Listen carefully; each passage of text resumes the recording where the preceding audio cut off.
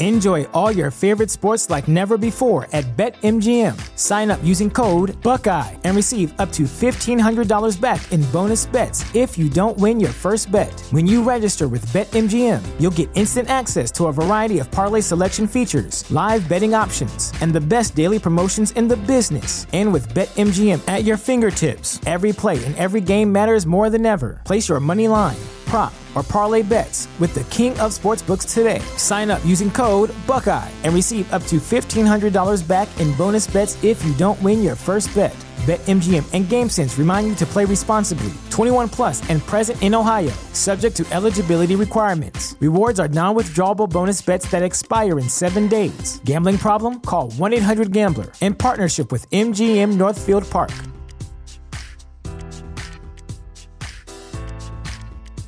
At Parker, our purpose is simple. We want to make the world a better place by working more efficiently, by using more sustainable practices, by developing better technologies. We keep moving forward. With each new idea, innovation, and partnership, we're one step closer to fulfilling our purpose every single day. To find out more, visit parker.com/purpose. Parker, engineering your success. And statements expressed in the following program do not necessarily reflect those of WWDB, its staff, or management. Inspirational women are increasingly popular in the news and media, but many go unheard and their stories are never told. Women to Watch with Susan Rocco captures the stories of many women who truly make a difference. Women to Watch is the vehicle for developing new leaders, encouraging younger generations, and in building self-esteem for future entrepreneurs. Good afternoon, everyone, and welcome back to another week of Women to Watch here on WWDB, Talk 860, and WomenToWatch.net. I am very excited this afternoon to not only have a guest with me who has done some incredible work and really has a wonderful view about women and what helps them to be successful. But she's with me in the studio, and I always love that rather than having my guest call in. Before we get started, let me give you the call-in number. If you'd like to speak directly with our guest or join the show, we'd love to hear from you. Feel free to dial 888-329-3306. That's 888-329-3306. So I'd like to welcome this afternoon to the show Jana Barbet, who is the Global Chair of Dentons, which... Pardon me? Vice Chair. Vice Chair, I like the me. promotion. Oh. I accept, but you accept. Vice Chair. I just promoted you. Thank you. Vice Chair of Dentons, which happens to be one of the largest, or the largest law firm in the world. Welcome to the show. Thank you, and thank you so much for having me. What this show does, I think, is so important because it elevates women in a world that often denigrates women. And I am so pleased and honored to be here and engaged in this conversation with you. I'm really looking forward to it, so thank you. Well, thank you for saying that. I really appreciate it, and I'm excited as well. We have a lot to cover in an hour, and I appreciate your flying in from Chicago. I want the listeners to know you don't live right outside the building here. Go Cubs. I'm just saying. Yeah, Go that Cubs. was great. We can change the world. If the Cubs can win, we can change the world, right? Were you following? Are you a fan? How can you not be at that point? Yes, my brother was at the parade. He said there were 5 million people there. Yeah, it was a great week for that. So listen, we were chatting before the show, before we came on air, and obviously tomorrow is a big day, a long time coming. It's election day tomorrow, and we have a historic first with a woman running for president. And, before we get into your story and your background and your upbringing, I thought it would be appropriate to talk a little bit about tomorrow and what specifically it means to you as a woman who happens to be a mother with daughters, what you hope will come from this election no matter where the vote goes. You had some very interesting insight before the show about not only tomorrow, but what it will probably happen the day after. Right. No, yeah. I'm glad we started off with the easy question, the future of the world, in 30 seconds or less. Right. Look, tomorrow is a huge, pivotal, historical day. We are, for the first time, presented with the opportunity of voting for a woman president of the United States. When I was a little girl, we were told we could grow up to be president, but none of us, I think, really believed it. And then as an adult, I observed women in other countries progress into positions of ultimate authority and wondered, why is that not happening here? And suddenly, here we are on the brink of this possibility that we may have a woman president. It gives me chills. It thrills me because it means our potential is limitless. Tomorrow is about people voting their conscience. It isn't about who I'm voting for or who you're voting for. It's about voting and exercising that fundamental right in our democracy and expressing our belief in our system and in the rule of law. But it's about believing in the possibility. You know, I joked about the Cubs. Miracles can happen. Well, you know what? Tomorrow is also something that nobody ever thought we'd see in our lifetime. And maybe it will happen, maybe it won't. I don't know. I just hope people go vote, and I hope that they care. And I hope it sends a message to my daughters that their future is limitless. But as hopeful as I am about tomorrow, I'm pretty worried about Wednesday, and I'm pretty worried about Thursday. This election has, in my view, battered this country. There's just so much negativity a person or a population can absorb. And we've seen individuals fan the flames of negativity. I want to be forward-looking. I want to focus on us healing. I'm not worried about America being great again. I think America is pretty great. I'm worried about America being good again, and kind again, and respectful again. And for me, that has to begin on Wednesday. I want my girls, and they're 20 and 24. They're already functioning in the world. But I want the world to be kinder to them and more respectful to them than some of the dialogue through this election has been. And I'd like each of us to be accountable for that in terms of our own behaviors. Somehow this election has made it acceptable for people to say the most offensive, outrageous, mean-spirited, and cruel things. Starting Wednesday, I'd like to see us put cruelty behind us for our daughters, for our sons, for each other. And look, it's going to be a process. I'm not even a little bit naive. But I believe in the potential of our country, and I believe in the fundamental goodness of its people. But then we have to change the dialogue. We have to lift it up and focus on achieving maybe a level of grace that we haven't seen in a while. So I'm glad the election is over tomorrow. I think I'm like glad. Everybody. I am so glad. Oh, I know. And then I want to find my hope, and I want everyone to find their hope, so we can move forward together. Yeah. Because that's the answer in the end. Yeah. I so agree with you that, if we don't have hope, right, there's always, things that happen in the world, and if you just kind of roll over and accept that it is what it is, that can be a very scary place to be. So I think you're right that the conversations have been people have been incredibly angry, and when there's anger, you can't have dialogue that is worthwhile, productive. So I think that perhaps after Wednesday or Thursday, as you say, those are going to be very pivotal days. I agree. How will people react, depending on which way it goes? But I think sometimes when you hit that, that very dark, bad place, that's the time to start anew. So hopefully that will happen.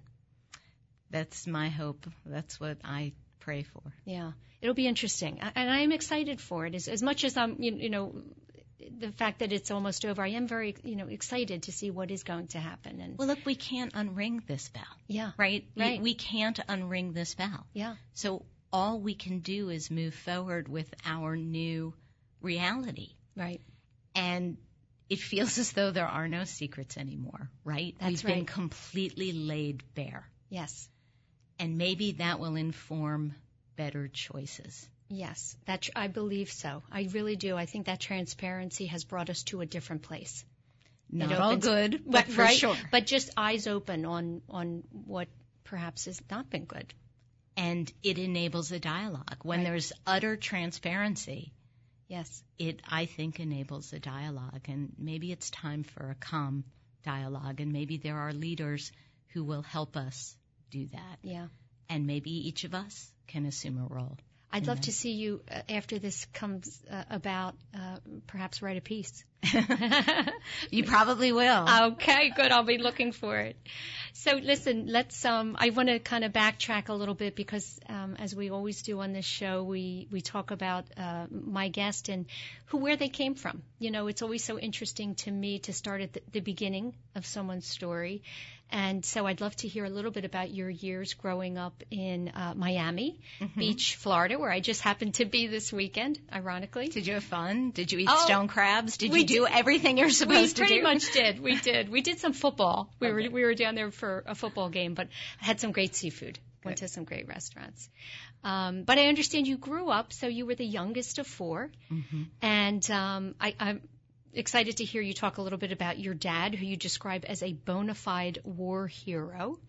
And he certainly was. He received 3 Purple Hearts, 2 Bronze Stars, and 3 Battle Stars. And I'll let you talk a little bit about why he received those. And your mom as well was formidable in her own right, as you describe. And they were married for 65 years, which I love that. I mean, that is the epitome of, loyalty and devotion, right, through thick and thin. So tell me a little bit about those young years and what it was like growing up in that tight-knit family, but the family that put some, expectations on you. Right. My family was big on expectations. Yeah. Yes, so I'm the youngest of 4. I have 2 sisters and a brother, and I lost both my parents in their 80s several years ago.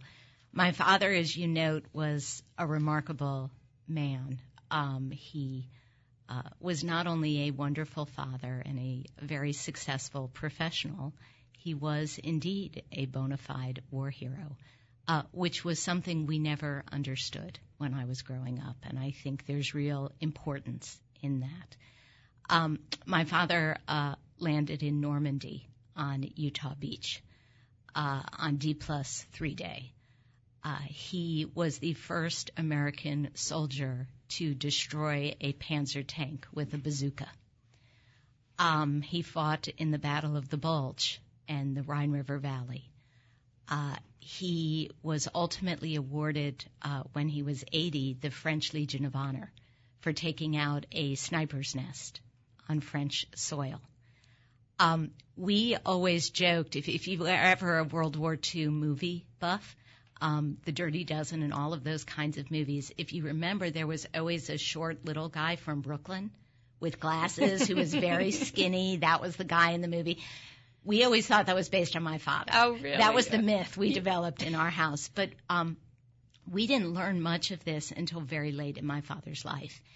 When I was growing up, I would walk down the hallway to my parents' bedroom, and he had 2 framed displays. And in it were the 3 Purple Hearts and the Bronze Stars and the Battle Star.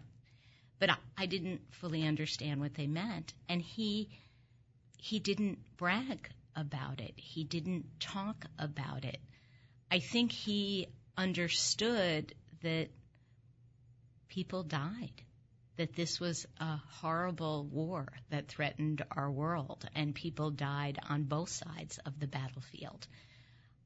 It wasn't something that led to sort of macho diatribes, where he talked about his great war stories. It came out very late in his life. He wrote memoirs, which is how we found out some of the details. Some of it we never knew because he never talked about it. And I'm so mindful of Tom Brokaw's description of the greatest generation. And my parents were both members of this greatest generation. And this astonishing courage to be 18, to volunteer, and to run up the beach at Normandy while people are shooting at you. But then to approach it for the rest of your life with this degree of humility. Humility is in short supply in our world today. He didn't see anything to celebrate in that, I guess. No, he didn't. It was a part of his life. It was a part of who he was. But it wasn't food for his ego. Yeah. It was it was funny because we'd look at him, and to us he was always an intellectual. And it was hard to reconcile that with what had to be this incredibly scrappy little guy with a bazooka strapped to his back, right? I mean, you don't take out snipers' nests on French soil and destroy German tanks without guts. Right. But it wasn't the dad who tucked us in and read to us at night. And so that, I think, dichotomy, I just think it reveals so much about a person's character. And then my mother was scarier than my father. my mother, I had a friend who once described my mother as General Patton without the interpersonal skills. My mother was formidable. We often wondered what she would have become in a world where women were treated equally. Could she have been a CEO or a dictator? Possibly. Did she stay home and raise you? She did stay home, but later in life she went back to school and got a master's. Good. So when I was growing up, my mother was either in school getting a master's or worked full-time, which is different from all of my siblings. Okay. So I experienced my mother quite differently. I would say in terms of how my parents cultivated my current personality or personality issues, depending on who you ask. They believed deeply in the family dinner. My father was always home from work for the family dinner. The family dinner was always about conversation, not television. It was about current events. We were all entitled to our views. It didn't matter that I was the youngest and my brother, who's a doctor, is 13 years older than me.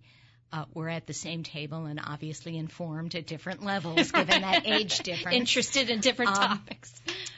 My opinions were just as relevant, and I was encouraged to hold my own at the dinner table with my opinions and to defend them. Yeah.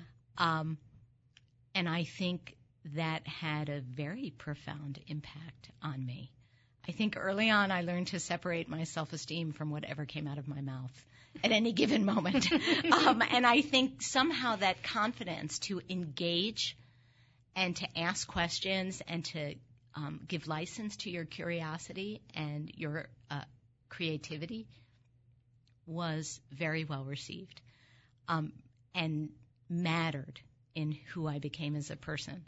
At the same time, this was a house of high achievers. This was not a house where you walked in with a report card that wasn't stellar and expected to, live through the experience in any sort of meaningful way. These were not parents who said, as long as you did your best, honey. Oh. Okay, that was not, we never got the, as long as you did your best, honey. That wasn't how it worked in this house. So they raised overachievers, and that's what they produced. Well, that's good and bad. If you struggle, with the schoolwork, and it can be a little bit more challenging for you. We all know that some people are just better students. Right. They absorb the information and they remember it and they understand it. And some of us have to work a little bit harder. Where were you in that? And did those expectations, being the fourth in line, was that hard? It was hard. And I was one of those kids that was very good at certain things, very good at reading and writing and speaking, and not so good at math. And my father was an accountant and could beat the old adding machines. They would do tests. So math was his thing. Yeah. And I have very vivid memories of, long division and being told I wasn't lining up the columns. And I'm like, just saying that is making me twitch. So some things stay with us, don't they? And you worry today, obviously we worry about girls being told they're not as good at math. Math and science. Right. And ironically, I'm a transactional lawyer with a heavy focus on tax. So somewhere along the way, I got over my fear of numbers. You did. But it was tough. And on that score, there was not much patience. I will tell you, speaking of numbers, that one of my father's favorite things was once a year he would sit down and tell me what I cost. And, I mean, with line item by line item. And the piece that would upset him the most was sort of the drugstore, like hair products. And, blue eyeshadow and the makeup we bought in the 1970s. And he would go line item by line item, like what I had spent at the drugstore, so that he would add up for me the entire year of what I cost. That's a great lesson in money, right? And save. Actually, I think that's really smart. I had to sit in his office and go over the annual cost. Today I would refer to it as the audit. Right? Right. Jana's audit, right? So, but these things mold you in life. Yeah, they do. Well, I mean, really, those are great lessons. We talk often on the show about the importance of teaching children about money. Beyond the math, they need to know about money. It's critically important. And so your dad was doing that, right. At the same time he was probably trying to encourage you maybe to use less of those less hair items. product. Less hair product. Right. Less hair product would be good. Yeah. But, those dinner conversations every night, that consistency of being with family and not just being there but really engaging in conversation and allowing for opinions, that fosters such wonderful I think, self-esteem in children. And my guess is that carried on with you. I think that's wonderful. And tell me what, Mom and Dad married for 65 years. When you think about that, what does that leave you with as far as life lessons? Because there's never smooth sailing, but when people stick it out and stay together that long, I think it's really special. I think at some point along the way they made this determination that life together was way, way better than life without the other could be. They met in French class at City College in New York. My father went to war. We have the pictures of him in the uniform and my mother with her coiffed 1940s hair. They loved each other. We always joke. Again, I come from a long line of very verbal people. So we joked, 65 years and never a harsh word.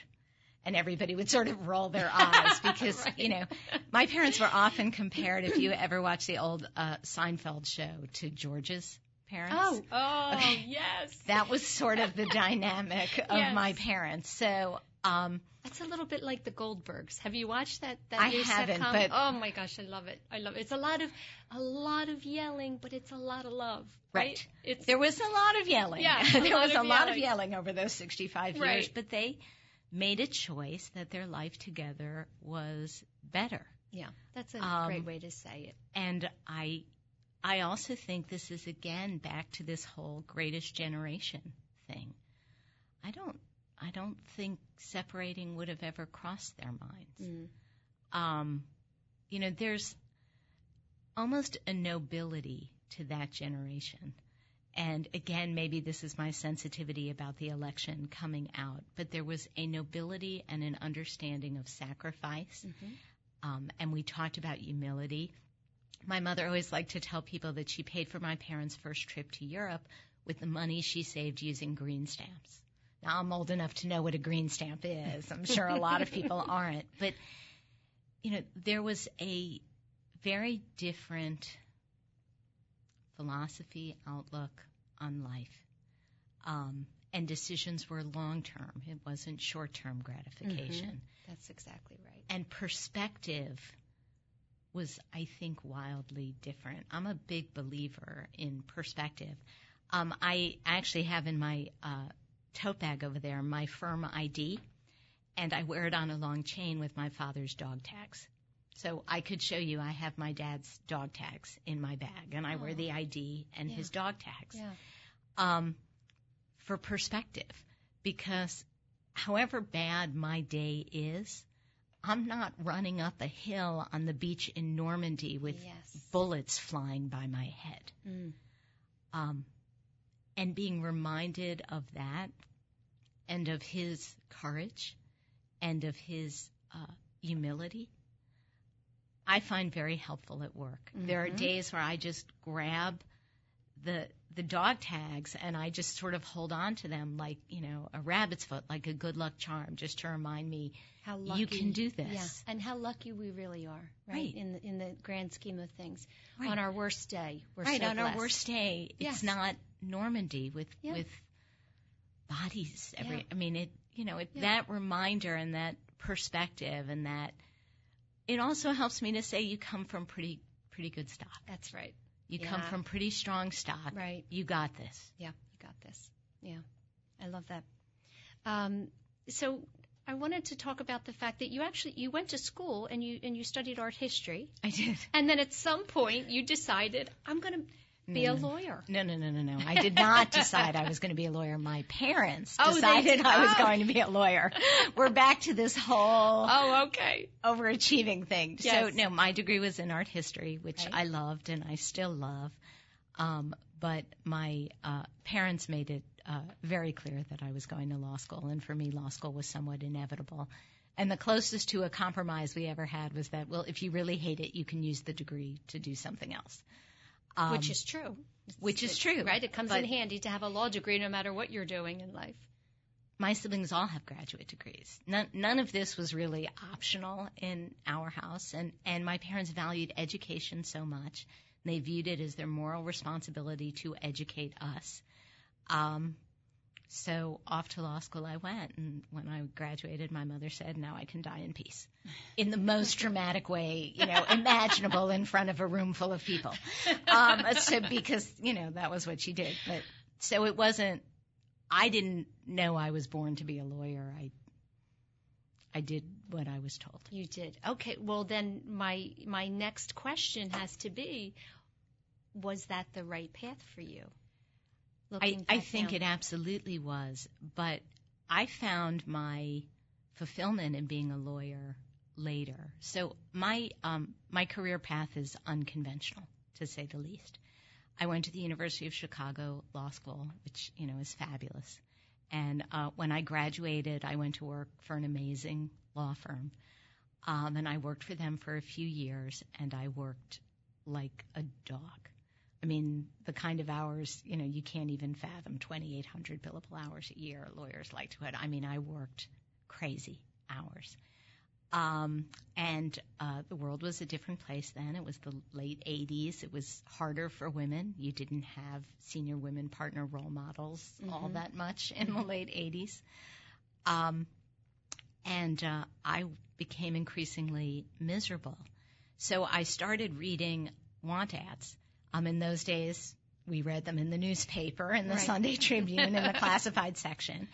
And I was reading want ads, and there was a blind want ad where they wanted someone with experience in real estate to come work for a nonprofit to help develop housing for the homeless and mentally ill. 2-year grant-funded position. And I looked at this and I went, well, it's only 2 years.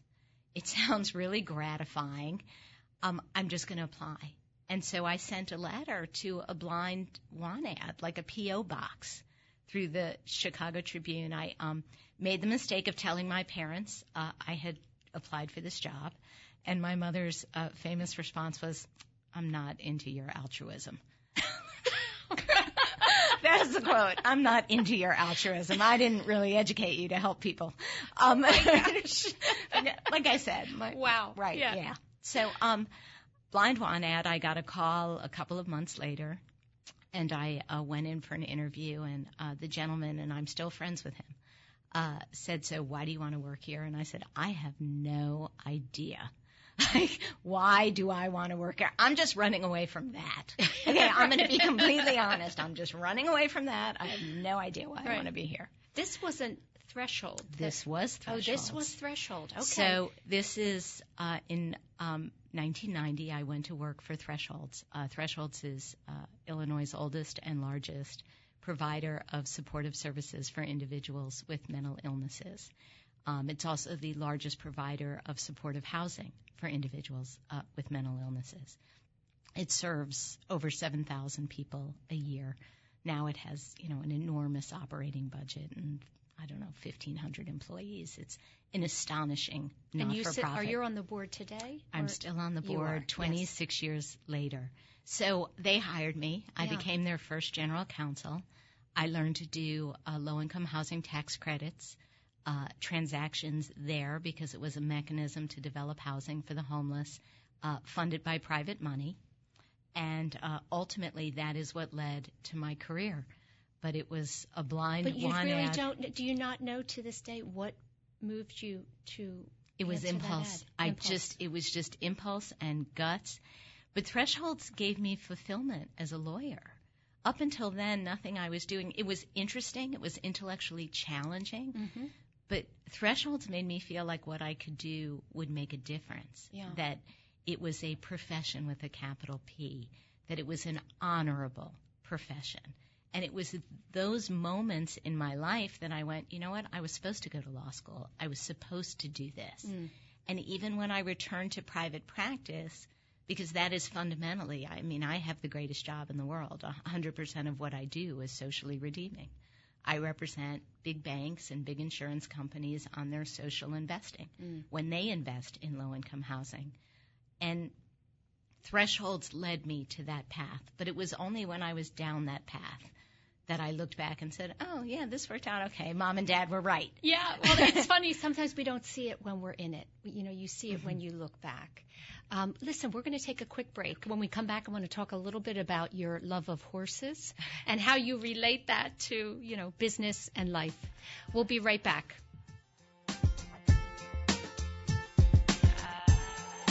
There are 365 days to schedule a mammogram. Today is as good as any. Holy Redeemer Breast Care makes it easy. We offer the latest technology like 3D mammography and automated breast ultrasound that help find cancers in dense breast tissue. Plus, our same-day readings mean same-day peace of mind. Make today the day you schedule a mammogram. It's easy to request an appointment online at holyredeemer.com/mammogram. Are you the parent of a daughter in middle school? If so, I must tell you about an upcoming event at Mount St. Joseph Academy. On Sunday, October the 16th at 12 noon. As the parent of an alum, I know firsthand the value of their academic excellence, athletic and arts programs. This private, all-girls Catholic high school in Montgomery County provides the foundation our daughters need to go on to leadership roles at top universities and future careers. I know my daughter did. To register for the open house on Sunday, October the 16th at 12 noon, go to msjacad.org/open house. And be sure to ask about their financial assistance and scholarship programs when you visit msjacad.org/open house. I'm Jocelyn Ewart, founding principal of Entrust Financial in Wayne, Pennsylvania. And it is my pleasure to share financial tips with you during my monthly segment on Women to Watch. I hope you are a regular listener like I am and that you are finding the personal finance tips I provide helpful. Some of the topics we have discussed so far this year are how to get organized, how to help your children learn good money habits, how to create that all-important travel budget, and what steps are needed as you prepare for retirement. Now I have truly exciting news for you. News you can share with your family and friends. As a veteran certified financial planner professional, I just published my first book, Balancing Act, Wealth Management Straight Talk for Women. It is filled with inspiring real case studies to help you and other women move past fear, build confidence, and make the right decisions without financial concerns. Just go to Amazon.com to purchase your copy. And please, Write a review for Balancing Act Wealth Management Straight Talk for Women. I look forward to reading it. Welcome back, everyone, to another week of Women to Watch on WWDB Talk 860 and WomenToWatch.net. I'm having a wonderful conversation this afternoon with Jana Barbet, Global Vice Chair of Denton's Law Firm. And just before the break, we were talking a little bit about your background and your upbringing, and I think we should do a whole show on your mom, by the way. You could. Because she has her own story, I'm sure. I'd love to know it. But one of the things that's been a big part of your life outside of your career has been horseback riding. Mm-hmm. And I read a quote pertaining to that. You talk about riding horses your whole life and kind of viewing that whether it's a hobby or, an activity, a sport, as something that kind of helps you stay strong in business. And you said, when I stand on the precipice or face a test of my abilities in business, I say to myself exactly what I've always said to myself at the in-gate: eye up, leg on. I think I always love very small, short, reminders. We were talking about how you wear your dad's dog tags as a reminder. And when you're kind of in a moment and you're feeling anxious or nervous or perhaps, second guessing, and you say to yourself, eye up, leg on. Tell me what that means to you and where that came from. For sure. So I was one of those little girls that fell in love with horses, and I never outgrew it. And today we have a farm in Lexington, Kentucky, and I ride whenever I'm on the farm, and I did show at points throughout my life and compete.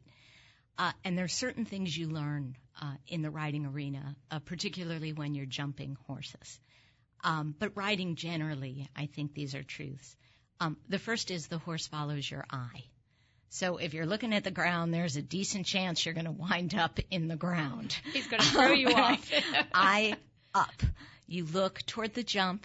You look toward the next jump. You look where you want to be, not where you are. Mm. And I've always found that, to have profound impact in my life and business, I see where I want to be, not where I am. Mm-hmm. So when I say eye up, I'm in the ring, eye up, I'm looking, the first jump and two jumps ahead of it. Okay, you're looking forward. I'm looking forward. Yeah. Leg on. Means it is far better to make a mistake with forward impulsion than to stop out. It is far better to leg your way through a mistake, to offer yourself power, speed, momentum to get you to the other side of the jump than to take your leg off, to be tentative, to hold back, and you stop out. When you're jumping, you fall most often when you don't make it over the jump, when the horse stops and you go over the jump without him. Yes. So leg on means, to me, it's release your power. Don't be afraid of the speed. Don't be afraid of the power. Don't be afraid of the momentum. It is far better to make a mistake going forward than to be frozen where you are. Mm-hmm. That's a great analogy. Yeah. So eye up, leg on. Yeah. When I'm about to give a big speech, when I'm going into a deal that is unraveling, when clients are angry or partners are angry, I stand outside the door just like I was sitting on my horse at the in-gate going in the ring, and I say, eye up, leg on. That's great. Do you say that to your team? Do you say that to colleagues and people you work with? No, they think I'm crazy. Oh. They think no, I think it's great advice. The whole horse thing, I think they tolerate. Some days better than others. Well, the listeners can't see. You're a petite woman, I'm little. You're little. And my horses are big creatures. But you know what? That's part of it all. Look, you don't ride horses your whole life and not want the adrenaline. Okay, there is a risk element. Mm-hmm. You do fall. Is. Yes. So you have to be drawn somewhat to the adrenaline. And for me, it's part of the exercise is also mastering the fear and deploying the level of concentration that's necessary. I ironically ride a horse that these days who is gigantic. He's like relative human beings. He would be like Shaquille O'Neal. He's over 18 hands. So I look like this just little thing perched holding on on top for of dear him. life. And but you're in control. Well, Well, sometimes it's a partnership. Yeah. We call him Tiny. Sometimes Tiny is in charge, and sometimes I am in charge. And we have come to understand the moments when he needs to be in charge and the moments when I need to be in charge. Horseback riding is a partnership, but for me too, it's also empowering, because when I look at someone I have to have a difficult conversation with, or someone is angry at me, I think, well, at least they don't weigh 1,500 pounds and they can't kill me. And there's something about that helps hold the fear in check. Yeah. In my career, fear, the quest for approval, all those things were relevant in my career and only became things I got a better handle on later in life. But riding has always empowered me and emboldened me to maybe take risks others wouldn't take. And I guess the other piece of it is, for me, I wouldn't be happy without horses. And that's got to matter, too. You have to find in life what makes you happy. Yes, absolutely. Do your girls ride? They do. They're great riders, and they've ridden their whole life. Yeah, terrific. You mentioned having to deal with people in difficult situations and preparing to talk to someone where perhaps you're not giving good news. I want to jump ahead for a bit and mention that you chaired the firm's financial institutions sector as well as the real estate practice during the economic downturn.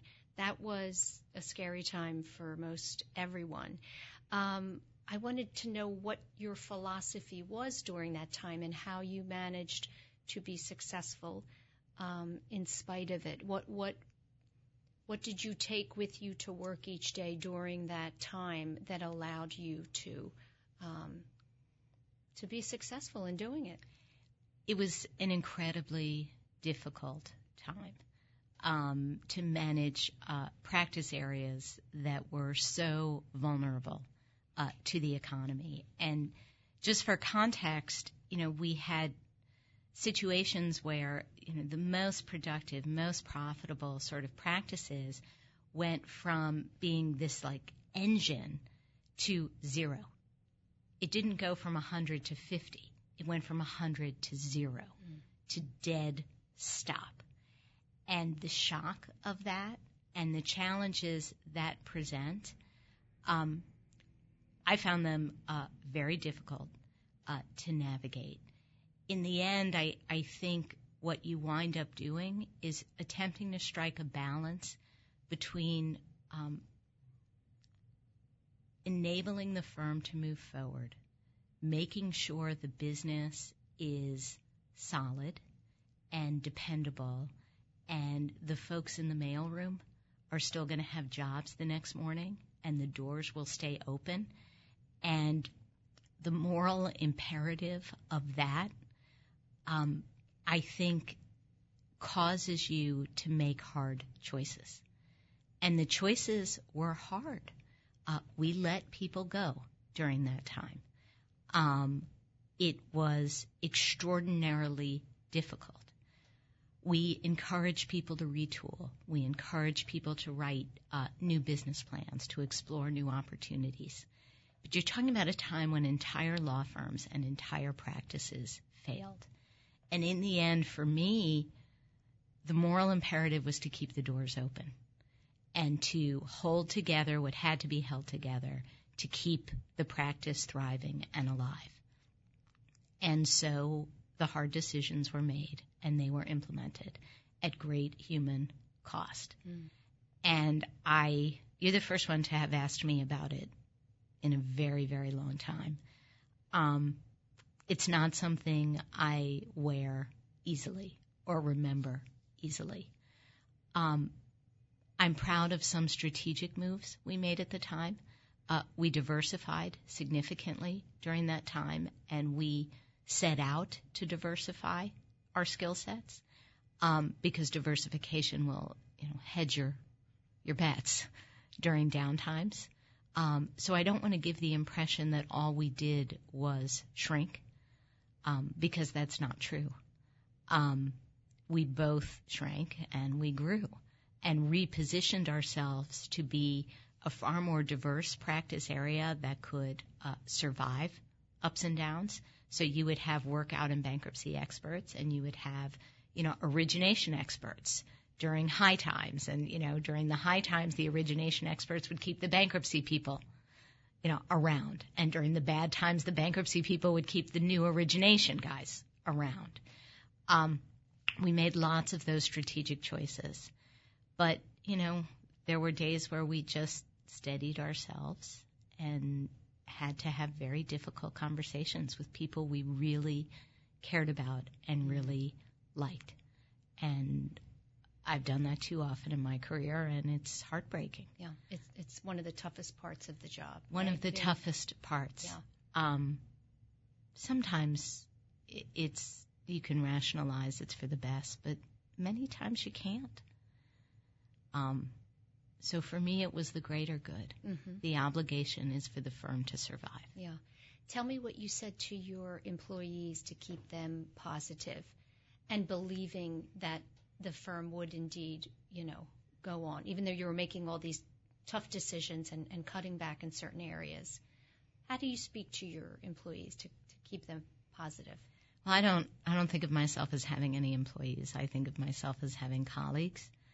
And I think the only way during difficult times is to do so candidly and transparently and truthfully. And this is, why we're doing what we're doing. And we're all going to have to roll our sleeves up and reinvent ourselves and do some things differently. We're all going to have to keep rowing the boat in the same direction. All of those sort of trite expressions are true and were said. But in the end, I just told the truth. This is where we are, and this is where we have to be. Different leadership, different individuals in leadership, different folks in management have different styles and approaches. I tend to wear what I'm thinking and feeling on my sleeve, so trying to hide it doesn't really work all that well anyways. Mm-hmm. I believe in transparency. I believe in speaking the truth. It isn't always well received, but it's who I've become. I had a conversation with a partner a couple weeks ago whom, let me begin this by saying I adore him, and he meant well. Just want to begin, I adore him, and he meant well. Okay. We were discussing my role in leadership and some frustrations I was having. And he said, well, you understand you're the speed bump. And I said, excuse me? And he said, you're the speed bump. You're the one in the room who slows us down and makes us go a little bit more slowly and a little bit more deliberately. And I said, you understand that still means I have tread marks on my back, right? I mean, like you're clear on that in the end I'm still run over. And he goes, yeah, but the speed bump is really valuable, and you're the speed bump. And I thought, well, okay, I'm the speed bump. There needs to be one. There right? needs to be one. Especially today, right? Where right. Everything is moving so quickly and rapidly, and decisions are not always made to, right. in the best possible way. Information's flying. That's right.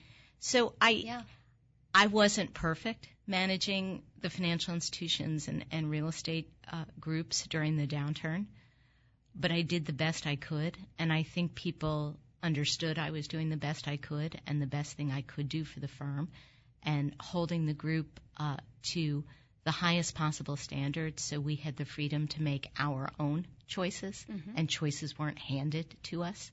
That was very important to me. And I'm not perfect today. And I wake up knowing I'm not universally loved. I'm just more okay with that today at my age than maybe I used to. That is one of the advantages of getting older, right. Isn't it? But I would say that when you're talking about being transparent and making really tough decisions that hurt some people, if you're doing it and at the same time showing that you care, then I would imagine it's going to be received as best it can be. In other words, I can tell meeting you that even though you have to make these choices, it affects you. So that will resonate with people. And you hope it does. Yeah. You don't know often at the moment whether it does. And it can't be about you. Delivering bad news isn't about you. It's about them. It isn't about how bad it makes me feel or my reputation. It isn't about me. It's about them. Yes. And it ought to be about them. Yeah. And we should do everything we can under those circumstances to make it about them and facilitate the transition to the greatest extent possible. Right. I think people go wrong when they make those discussions about them. Yeah. It isn't. You're right. You're right.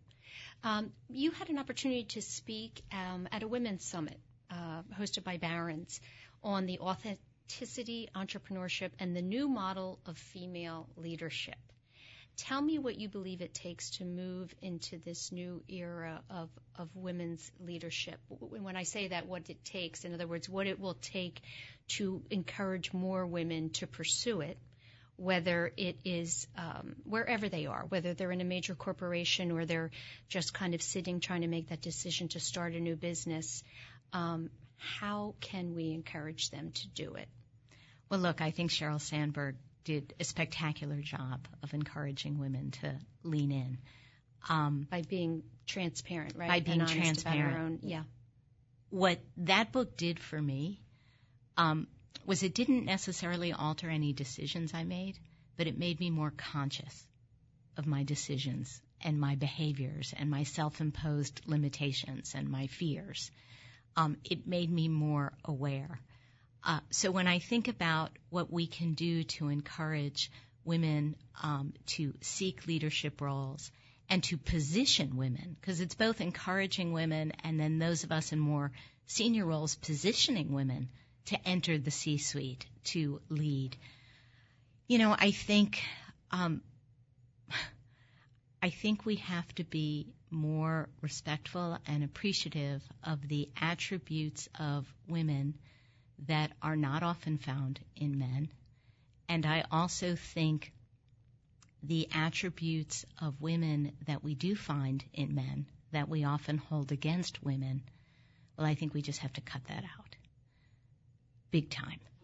So I think we have situations where we have women who are ambitious and aggressive, and those are attributes and characteristics we don't always encourage in women. I think we have to encourage those attributes. The double standard that it is okay for a man to be overtly ambitious, but not for a woman, is simply unacceptable. And then I think we also have to find a way to demonstrate more palpably that some of the attributes found in women that men don't always exhibit, at least publicly.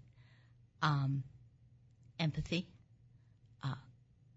being one, is incredibly valuable to a leader. The best leaders, men or women, that I know today have, amazing emotional IQs and are capable of great empathy. But a woman who demonstrates sometimes that degree of emotional IQ and empathy earlier in her career is almost penalized for it. She feels things deeply, therefore she is not tough enough. Or not capable. Mm-hmm. And I think, we have to then redefine the standards for progression to leadership. I also think we have to encourage women to feel safer seeking leadership. In some law firms, to progress into leadership, there are elections. Women don't like to run. We just don't. I mean, it's been established multiple times in multiple ways. Women don't like to run. We don't like to deal with the whole election process, the rejection associated with election. Is it the competitive nature of it, do you think? I think it's the vulnerability. At least for me it would be. To put myself out there and lose. I'm not sure I'd be willing to be that vulnerable if I had to run. And so we have to rally around them. We have to encourage them. And even where there isn't an election, women have to feel safe progressing. And that's sort of a funny comment to make. I understand that. But on some level, the more senior I've become, the less safe I have felt. And so I want those who come after me to feel safe, to feel they'll be treated kindly and respectfully in the room at all times. You know, we only have a few minutes left, but I did want to talk about the article that Sally Krawcheck, the founder of Elevate, wrote this afternoon, and you and I both happened to read it. And it really talked about kind of the sad realization that gender bias and sexism still does exist in the workplace today, in spite of everything that we're doing and all the conversations that we are having. And I know that you have experienced it yourself. And without a doubt. Yeah. And I think that's a big part of what kind of gets women. It's the fear, you know, we that doesn't feel good to have those experiences. Look, it hurts. I've been in the room and I've been told, you are not supporting this potential woman lateral hire that we want to hire. You're not supporting her because she's a woman and she threatens you. I have also been sitting in the room and been told, you are only supporting this lateral hire candidate because she's a woman. Right. You can't win, right? Right. Yeah. I have expressed concern about the lack of women in leadership roles and had those concerns met with, you know, it intended to be in good humor, but sort of the snide comment of, well, you know, perhaps if he had a sex change, you would support him in this role. And then there were the worst comments. It's tough out there. And ironically, so often the comments come from those who are the most well-intentioned, but they simply don't recognize the bias or the behavior in themselves. So sadly, yeah. So sexual harassment exists. In the last minute, what can we do? Is your view that the closer we get to having more firsts, you know, you yourself are a first, the closer to change we will get? In other words, we're seeing more women leading just right across all industries. And so the larger that number becomes, this is, you know, what I feel, that organically things will just change because there will not be a place to judge what a woman is deciding, the decisions she's making based on the fact that she's just a woman, because it will be more commonplace that she's there. I absolutely agree. I think the more common it becomes, the easier it becomes. I think we also have to resolve to do better. So I can tell you these stories and tell you my law firm isn't perfect. Find me a law firm that is on gender issues. We are not perfect. But I can tell you we wake up every morning committed to doing the right thing. And we try really hard to do the right thing. We'll do bias training during compensation processes. We wake up every day understanding that we might be Sisyphus and we might be pushing that damn boulder up that hill to have it roll back down on our head. Yeah, that's okay. But we try. Yeah, that's all you can do. Right. Jana, thank you so much for joining me this afternoon on Women to Watch. I really appreciate your time and the busy schedule you have to share your great advice and your story. Thank you so much. That's it, everyone, for this week of Women to Watch. Be sure to visit our website for all things related to the show at womentowatch.net. That's women, 2 watch.net. Have a great week, everyone.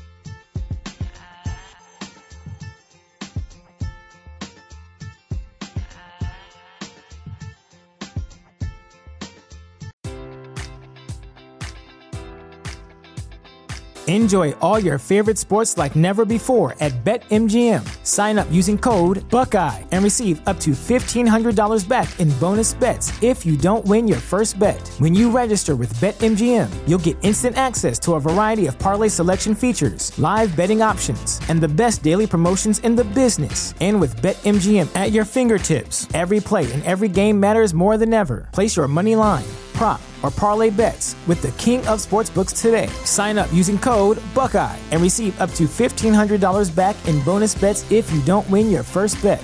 BetMGM and GameSense remind you to play responsibly. 21 plus and present in Ohio, subject to eligibility requirements. Rewards are non-withdrawable bonus bets that expire in 7 days. Gambling problem? Call 1-800-GAMBLER. In partnership with MGM Northfield Park.